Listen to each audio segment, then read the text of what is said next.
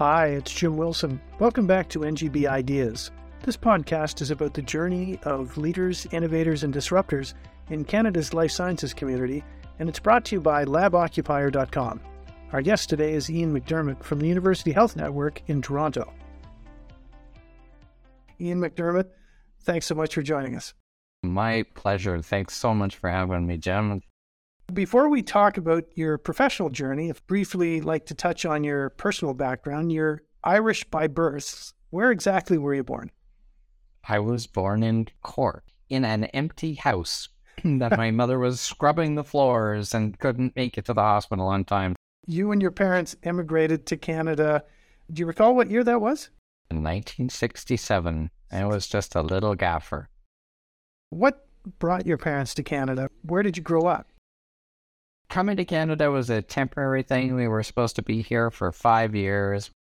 My dad and his dad, unfortunately, did not see eye to eye over a sad incident in a store that my dad managed for his dad, where money went and disappeared, and his father sent the police without asking to his house to look for it, to my parents' house to look for the money, and was obviously discovered much later on that money was taken by a different employee, and it was just a very sad and tense time, and so my parents felt they'd need to move away for 5 years. And literally, it was a flip of a coin. My mom wanted Australia, my dad wanted Canada, and my dad won the flip. We came to Canada and started in Montreal, but they quickly realized that was too much French, and they didn't have any French, so then they moved to Ontario, briefly in Toronto, but then really headed to Northern Ontario. I've lived all over Ontario, mostly Northern Ontario. And we found out in a previous conversation that you and I went to the same high school, didn't know one another at the time, and we lived a block away from one another at the time.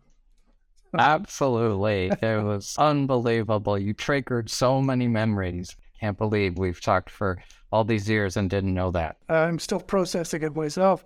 I was a bit bookish as a kid and shied away from sports until I got to high school. Was your childhood similar? I was absolutely known as a bookworm. I devoured books. I couldn't read enough books. I preferred to read a book rather than watch TV. I'm terrible at TV trivia. Don't ever ask me TV trivia because I'm like, I don't know. I have no idea. Ask me about books. I didn't really do a lot in the way of team sports. I was a runner, so I was a cross-country runner, and curling was my thing in high school. I think most kids at some point become interested in science. We all want to make things bubble and change color, and some of us want to make things go boom. I remember asking my parents for a microscope, and I got that because I showed an interest. The following year, I got a chemistry set. The novelty for me eventually wore off, but I understand you knew in grade school that science was going to be your path. And what triggered it? I can remember sitting in grade 4 going, I need to go to university and understand science. At grade 4, like what kind of geeky kid does that, right?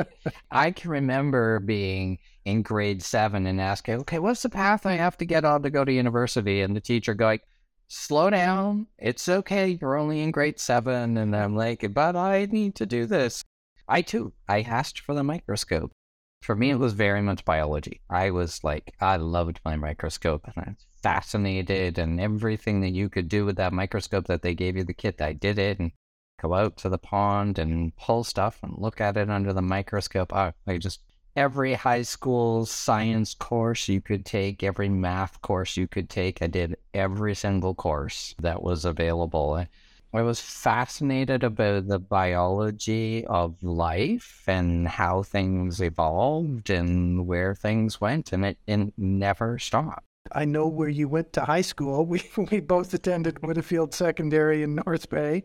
After that, you went to St. Mike's College at U of T and graduated in 1989 with a Bachelor of Science, Molecular Biology, and Molecular Genetics. And I have to admit, just mentioning that degree makes me feel intellectually inadequate. Did you enter university thinking that biology and genetics was the plan from day one? You kind of alluded to that. Yeah, I knew from the beginning that I wanted to do science. One was immunology and the other one was genetics. I was interested in that in both the human world and in the plant world. And my passion while I took molecular genetics and molecular biology and ended up choosing that path. I've also got a major in botany because I took a lot of the plant-based molecular genetics and molecular biology. I've got a specialist degree in genetics and molecular biology and a major in botany. Well, I'm glad we're talking about you and not me. What was university like for you? Was university life something you enjoyed? I loved school. I was your classic geek. I went to class and studied. I read as my way of relaxing, did not have a TV. I played squash to release tension, and I worked part-time. You need money as a university student. You're perpetually broke. So those were the four things. That was my life. Where did you work? I worked at a store called the Back Store. I learned more about the physiology and everything that was on the market there to help with their bad backs. Most people hearing about the degree that you have would think that pursuing a graduate degree would be the natural next step, but you didn't. I didn't. After getting, it was a 4-year degree, and after getting to the end of my degree, I actually needed a break. I didn't want to go straight into graduate school. I wanted to work at the bench. I wanted to actually do some of that science. I applied for 2 types of jobs, one to work in cancer or one to work in crop management. I was lucky enough to actually get hired at the Ontario Cancer Institute. That is now known as Princess Margaret Hospital. Actually, it's not the Princess Margaret Hospital. It is the Princess Margaret Cancer Centre. The Ontario Cancer Institute was the original research institute formed by the Ontario government to look into how to care for patients with cancer. This was something that was created back in the 50s. And so it started as solely a research institute. And then it incorporated within the institute a hospital, which was called the Princess Margaret Hospital. And then in the 90s, they way outgrew their old site and were building the brand new site, which most people know today on University Avenue. When they flipped to the University Avenue, it became the Princess Margaret Hospital / the Ontario Cancer Institute. Fast forward a few more years, and the government decided to create another research institute called the Ontario Institute for Cancer Research, OICR, which happens to be located in Mars, which is across the road, and everybody was getting confused between OCI and OICR. And so what was PMH OCI then went through a whole evaluation of what they should be known as, and they didn't want to be known as a hospital. They wanted to be known as a cancer center, a place where patients go and get care for their cancer. Hospitals have a slightly different connotation than that. And so it became the Princess Margaret Cancer Center, PMCC, which we can't use because it's already taken by the Peter Cardiac Center. Love my job at UHN. So it's known as the Princess Margaret Cancer Center, and then within there, you have the Princess Margaret Cancer Research Institute. No longer, OCI doesn't exist, PMH doesn't exist anymore. Thank you for that. When you started down this path, you worked at that time on B-cell development, which you said was a really cool job. What was it about that job that you enjoyed? I was utterly fascinated. So your immune system has B cells and T cells. And we have those early, quote, stem cells in our body. As those cells divide and grow, they differentiate into different types of cells. And some become B cells and some become T cells. I was literally taking as early a stem cell as I could before it would become a B cell. And then I would do all sorts of testing on it to determine when particular genes known for B-cell development started to turn on and when they would turn off. I'm very technical from that perspective. You're working with RNA, and this was working with PCR when PCR was just coming out, polymerase chain reaction. Today, everybody just says, oh, well, you did a PCR. Like nobody knows what really a PCR is because they never had to do it from the beginning. I had to make the enzyme. We had to get the vector and grow it up in the bacteria and make the enzyme and isolate the enzyme so that we could actually do the PCRs. Then it was like, okay, the information that we're getting out was a little bit messy. You'd look for a marker and it'd be like, well, it's really strong here, but it's faintly here. And I can't tell if that's just because I'm not getting really good read on this, or am I getting a mixed population of cells? And so I had to learn how to tag cells with markers to actually be able to do flow cytometry sorting. People are like, well, how many cells can you get this down to? And I'm like, I don't know. I'm trying to get it down to a single cell. So I got it down to a single cell. I was pulling out the RNA from a single cell, doing RT-PCR on the single cell to look at the expression of genes through the development of those B cells. Fascinated, loved it, ended up becoming really good at it. I ended up writing a paper on it and publishing that, and then I became a teacher because people wanted to know how to do this. As much as you write technical papers, it's different when they actually have you right there and you can show them. And it's like, well, you've got to do this step. Oh, well, you don't have that in your paper. Oh, whoops. And you're working with microscopic drop sizes. I'm using tiny microtubes, the smallest tube I can get, and I'm looking for the drop at the bottom of the test tube. That's the sort of volumes I was working in. I was teaching and I loved it, and then I became a lab manager, and I thought, this is really cool. And I watched graduate students come through, and I went, oh, good Lord, no. So you got to a point where you had to make a decision. I did. And I actually made the decision to go off and become a technical specialist with companies that were actually building this technology. And when I went in to say, I'm going to leave, the answer was, you can't. I'm like, what do you mean I can't? You're not allowed to go. They're like, you got to go and do your PhD. I'm like, I'm not doing my PhD. And they're like, would you become the operations manager? And I'm like, okay, what does that entail? Like, what do you think in that way?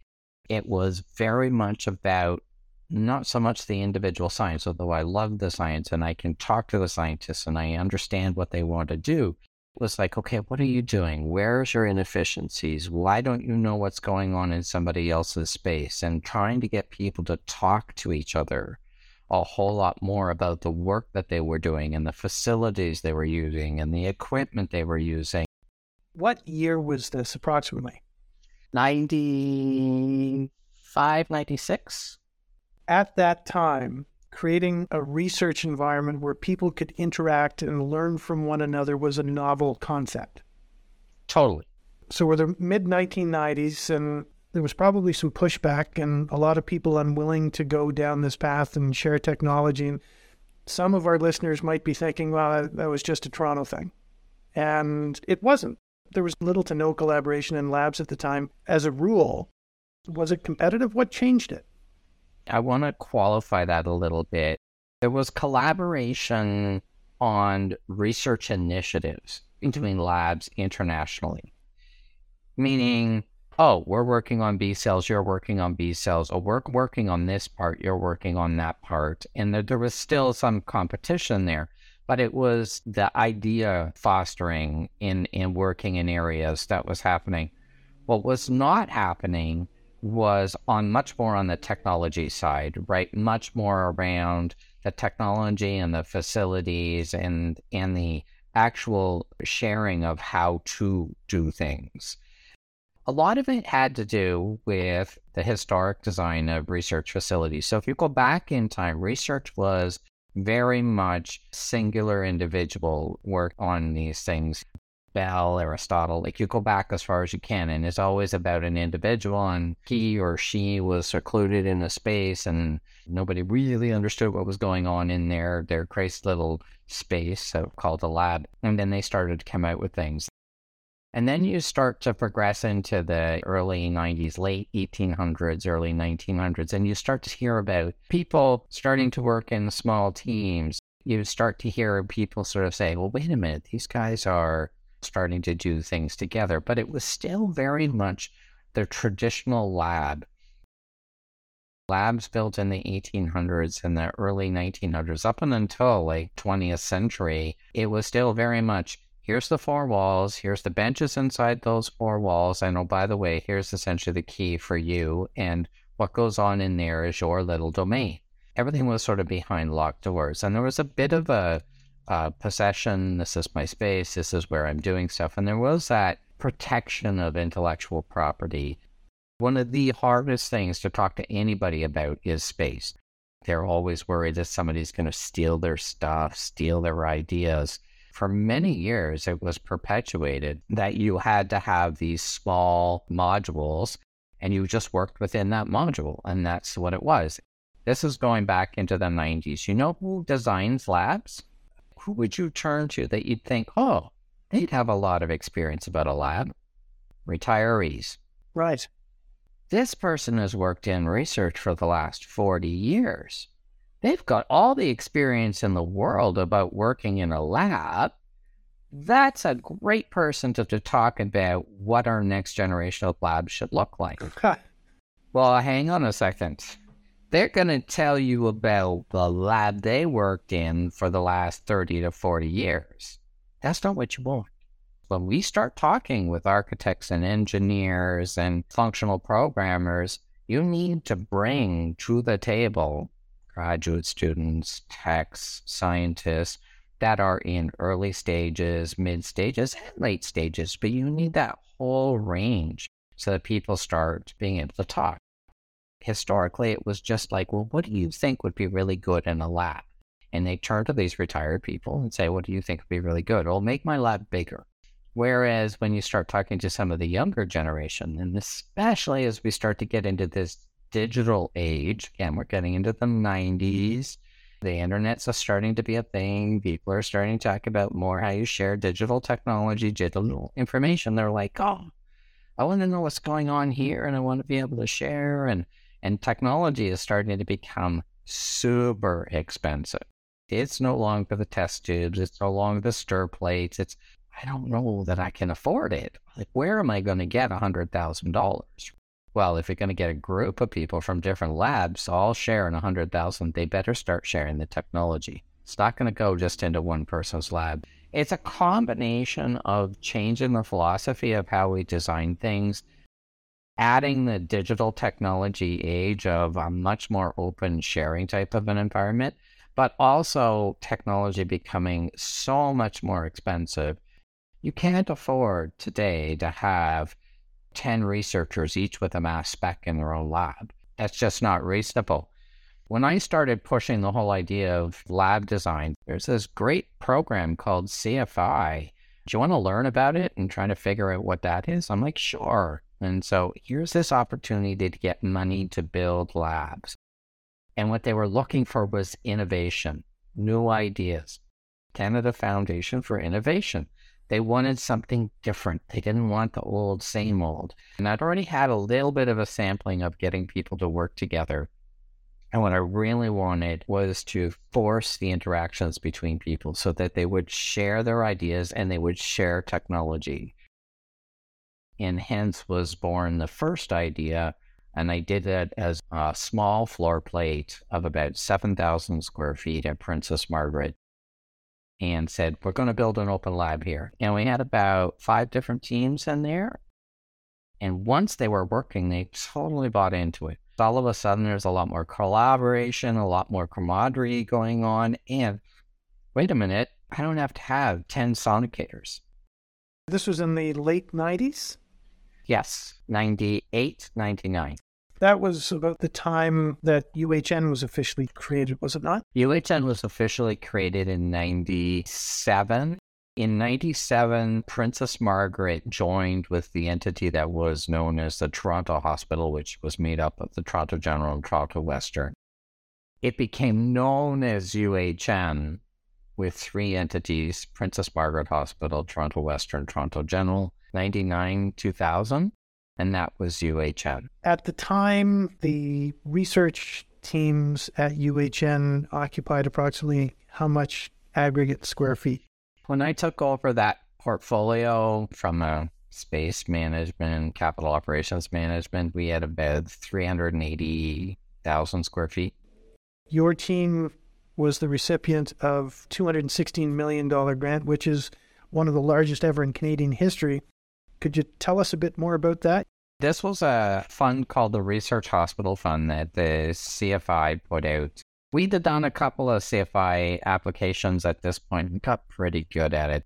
We kind of figured out the formula for doing CFIs. We had a fantastic storytelling team, really translation team. They were able to translate that science into language that people at CFI would easily understood, and I could take what the scientists wanted and translate it into the physical spaces and equipment and thereby translate it into budgets.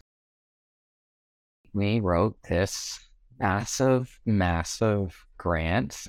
I don't know how many days and hours of sleep I lost over writing and creating an extremely complicated grant.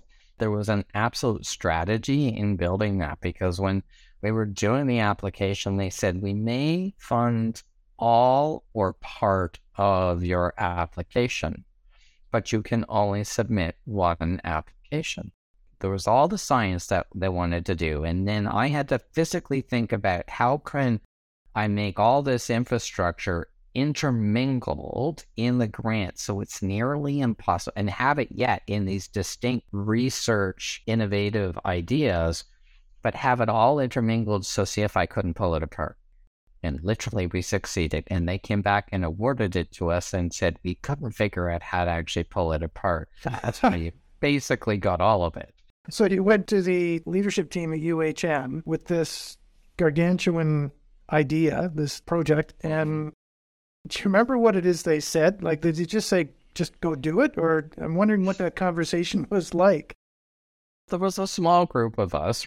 So, and I'm not the sole developer of this. There was a very small core group, and myself leading on the infrastructure, so the lab build equipment side. Jody was leading on the translate into language, and then Dr. Christopher Page was the scientist. We had a small scientific core group that we went to, and then I went to Chris and Jody, and we sat down. I said, here's how I think this could be organized. And even Chris was like, okay, just whatever. And we went and sat with a small, about 7 core lead researchers that we had. And I said, okay, here's your part, here's your part. But nobody truly understood how all of it fit together.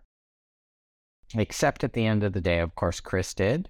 And Jody was just like, the science part, you deal with that part of it. And we then took it to the exec at UHN. And then they just said, good luck, go for it. Wow. That must have been an incredibly exciting time. It was like super stressful sort of submitting this massive grant. It was kind of like, they're never giving us $220 million. Like, it ain't happening. If you know CFIs will know the federal government would only give you 40%. And in normal CFI, the province will give you 40%. So you only have to come up with 20. That's still coming up with $40 million internally. The provincial government made it pretty clear early on they would not come to the table. Basically, it was $102 million from CFI, and the rest of it was internal. Would never have been able to do it without the support of Princess Margaret Cancer Foundation, or at the time it was known as the Toronto Western Foundation. And this allowed UHN to build the first tower in Mars, the East Tower. So this was obviously a game-changing opportunity on a whole number of levels and a huge undertaking. It more than doubled the size of your organization, didn't it? So the East Tower of Mars was 400,000 square feet of lab space. And UHN as an organization was like, that's doubling your total footprint right now. And no, we don't see that. We could show quite clearly that 250 for sure was necessary. And the other 150 was going to be sort of future. And at the time, there was this great opportunity. Sick Kids was also looking to try and figure out how to expand significantly. We had this great relationship with Sick Kids. And so Sick Kids said, okay, we'll take 5 floors, 150,000 square feet. But we're probably only going to need it for somewhere between 7 and 10 years. Because we've got a plan to build our own tower, and then we're going to move out. And we said, that actually works out really, really well. Because at the end of that 7 and 10 years, we'll take the space back. 2013, they moved out, and we had moved them in 2005. By that point, we were double. But UHN wasn't finished because then we had to go and build another tower before the kids moved out. Prior to this development, researchers in Toronto had to make do with whatever wet lab or R&D space they could beg, borrow, or steal. We again have a significant lack of wet lab space in Toronto and across Canada. Are today's circumstances the same as they were back then, or are they different?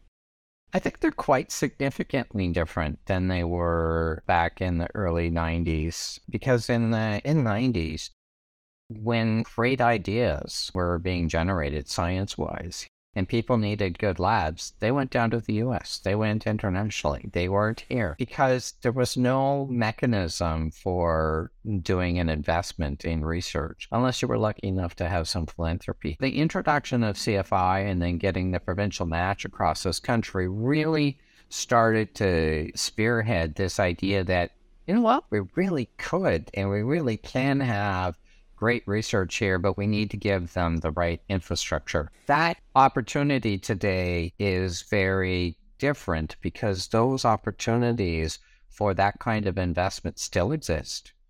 A little harder today on the provincial government. They're not, they're not. It's not that they're not investing in research provincially, but they are a little bit more interested in direct business as opposed to R&D. But the federal government is still very, very supportive of research and innovation.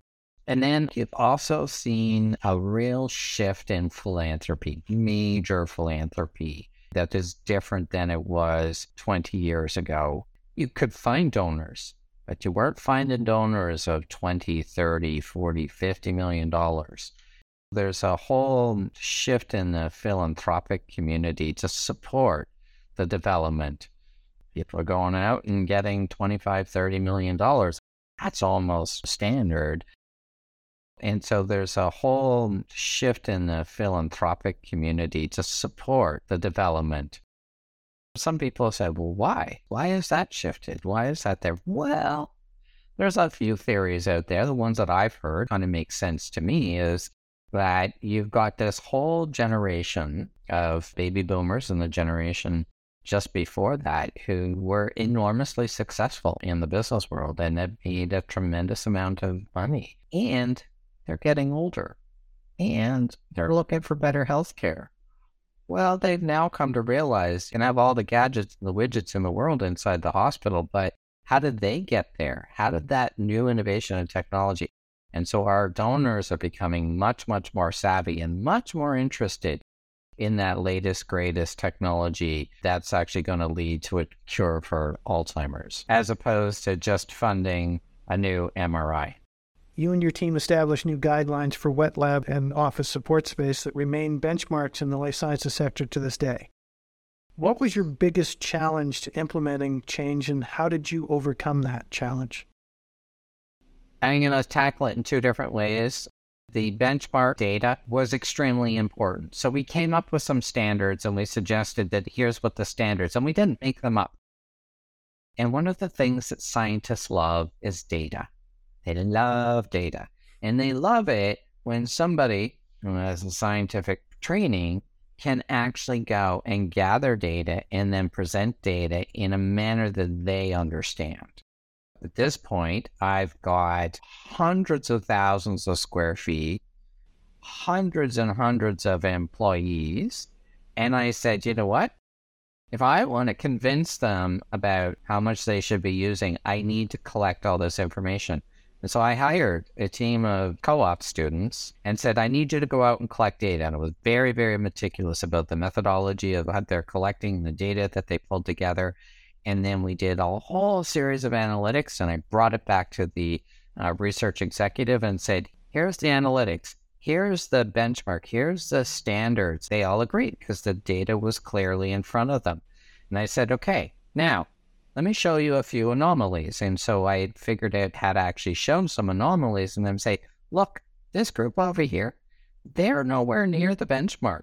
It doesn't mean it's not right. It just means that we need to investigate that. You can't say right off the bat, oh, now we're going to steal that back from you. No, I need to go and investigate that.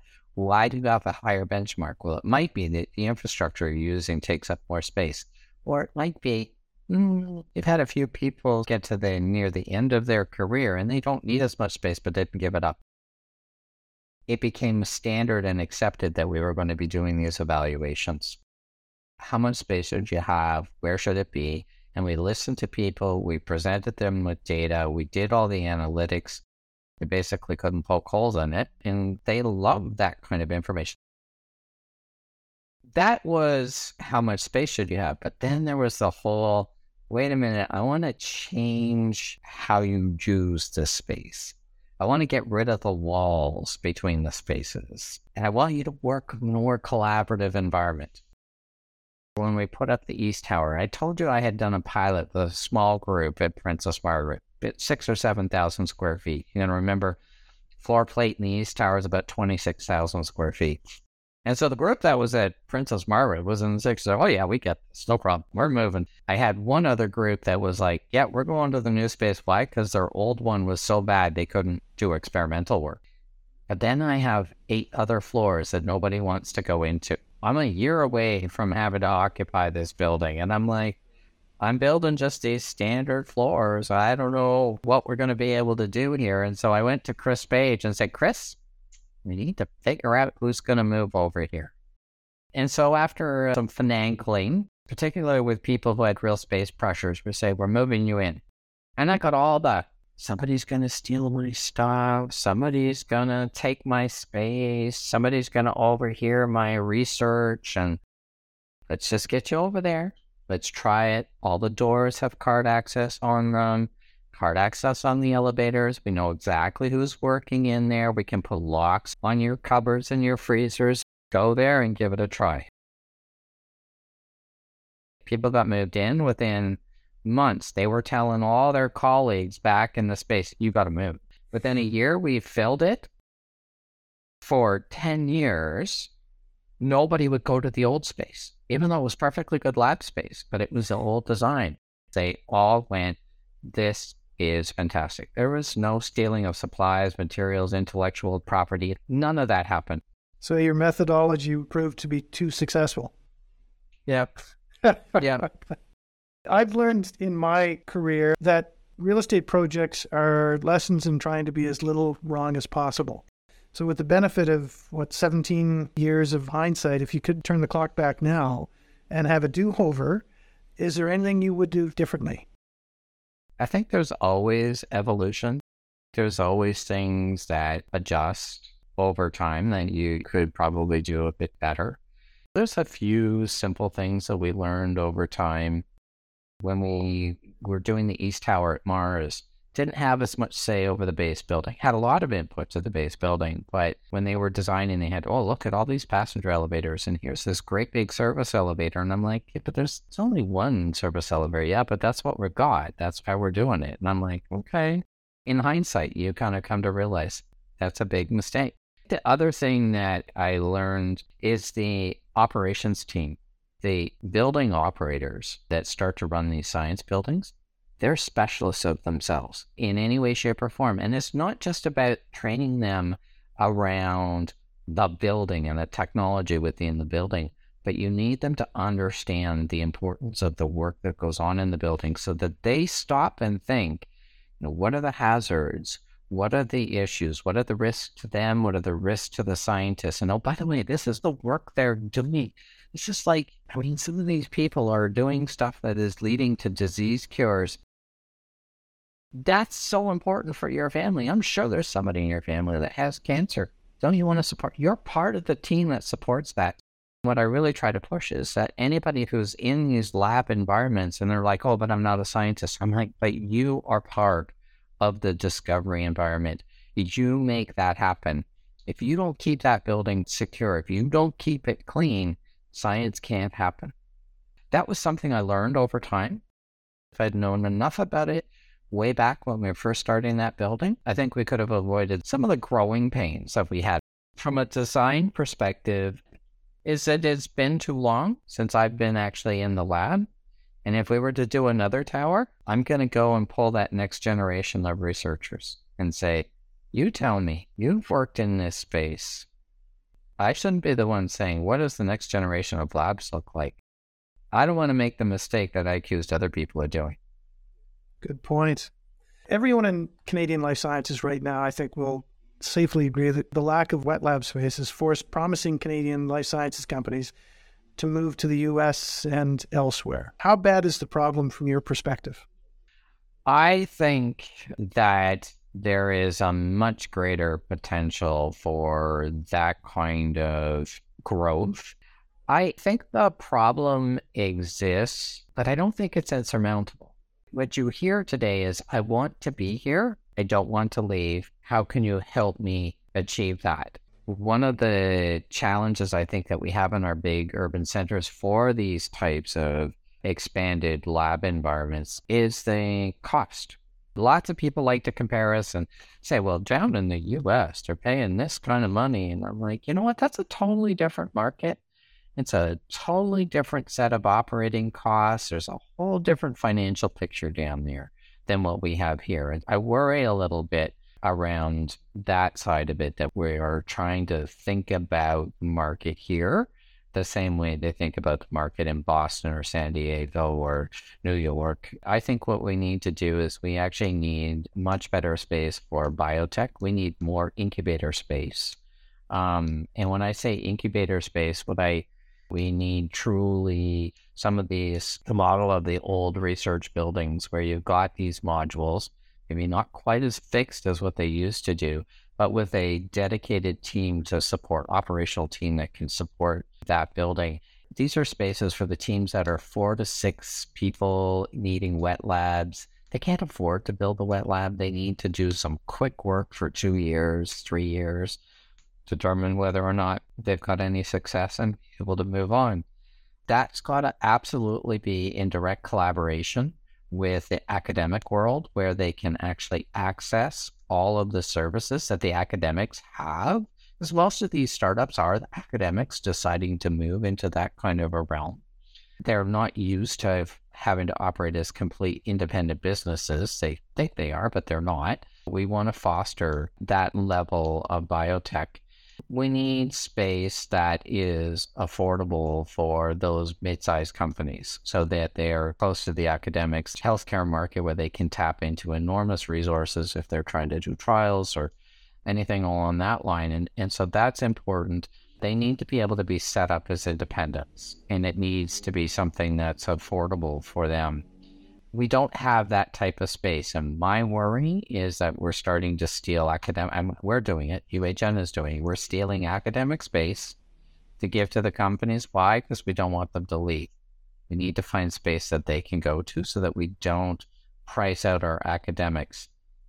My biggest fear is that people will see that the small biotech companies are so important that we're going to continue to give up space in the academic world, or we'll only build a new lab space that biotechs with fairly deep pockets can actually afford, and the academics will never be able to afford it.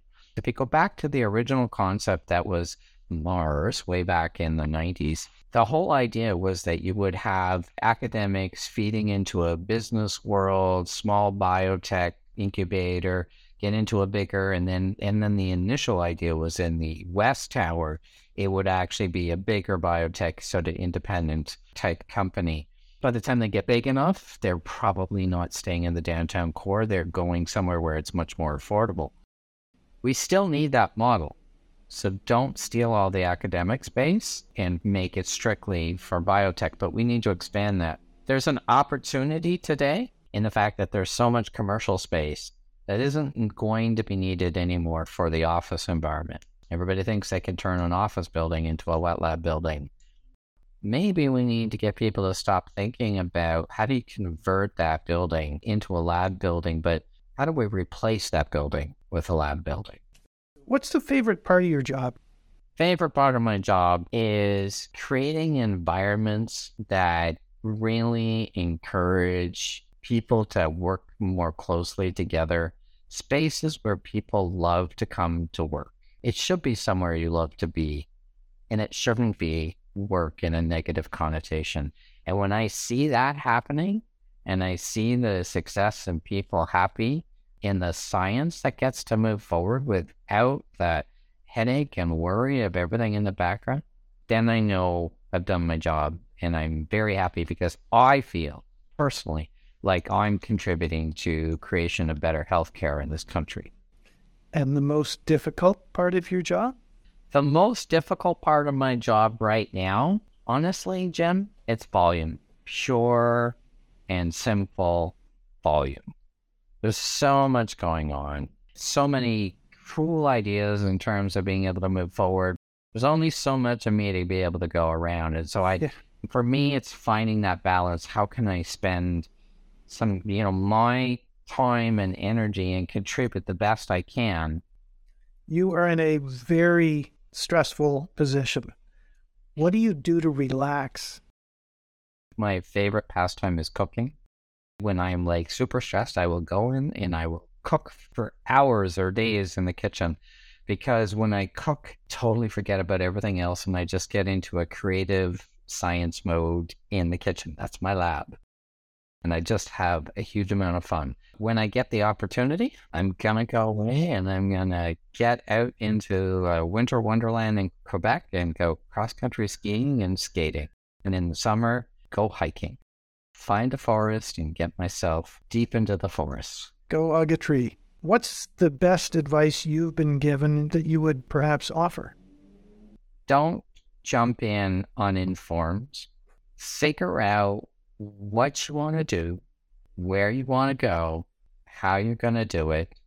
Ask yourself as many questions as you can about what you're trying to do. And if you don't know the answer, you need to go figure out that answer before you put yourself out down the wrong path. Never, ever stop asking questions. And you have to challenge yourself. Ask the questions. Don't just assume you'll figure it out. What is the next great big idea on your horizon?